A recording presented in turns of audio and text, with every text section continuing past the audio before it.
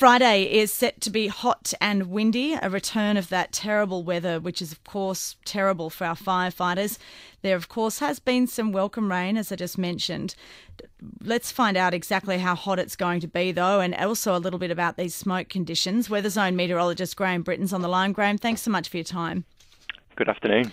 Let's start with what it's like right now. It is incredibly smoky in Sydney. How widespread is this? Yeah, so the smoke across the southeast of New South Wales is quite widespread at the moment. We've got weak pressure pattern resulting in relatively weak winds, which is good for preventing the spread of the fires, but it's meaning that the smoke is just lingering across the southeast of the state and the ACT today. Okay, and we're looking forward for the next couple of days. We're seeing a return of hot weather? That's right, yes. So we're going to see another trough pushing in from the southwest on Friday.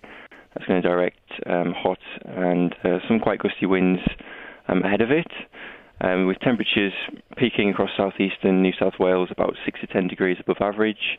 Coastal parts of the south coast will be kept cooler by a sea breeze on Friday, but a little bit further inland, say Bega, top of 34 degrees, so you don't have to go too far inland to get into the mid-30s on Friday. A bit further inland, so the southern tablelands, southern highlands, mid to high 30s are expected on Friday afternoon. Do you think the conditions will be as bad as what we saw last week?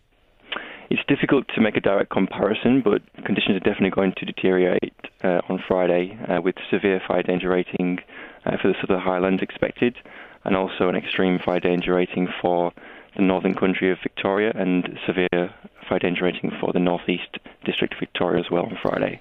Graham, just back on the issue of smoke and in particular Canberra, we've had 2 days of reprieve and it's returning. I'm guessing that Canberra is such a smoke bowl because of the hills around it. Is that the reason? It could be part of the reason, yes. So it could reduce the escape of the smoke across the Canberra area, but it's just mainly to do with the slack pressure pattern that we've been seeing over the last few days. So weak winds has just allowed that smoke to build up and spread across the region from the fire grounds. Okay, Graham, thank you so much for your time. Really appreciate it. That's Weather Zone's Graham Britton there.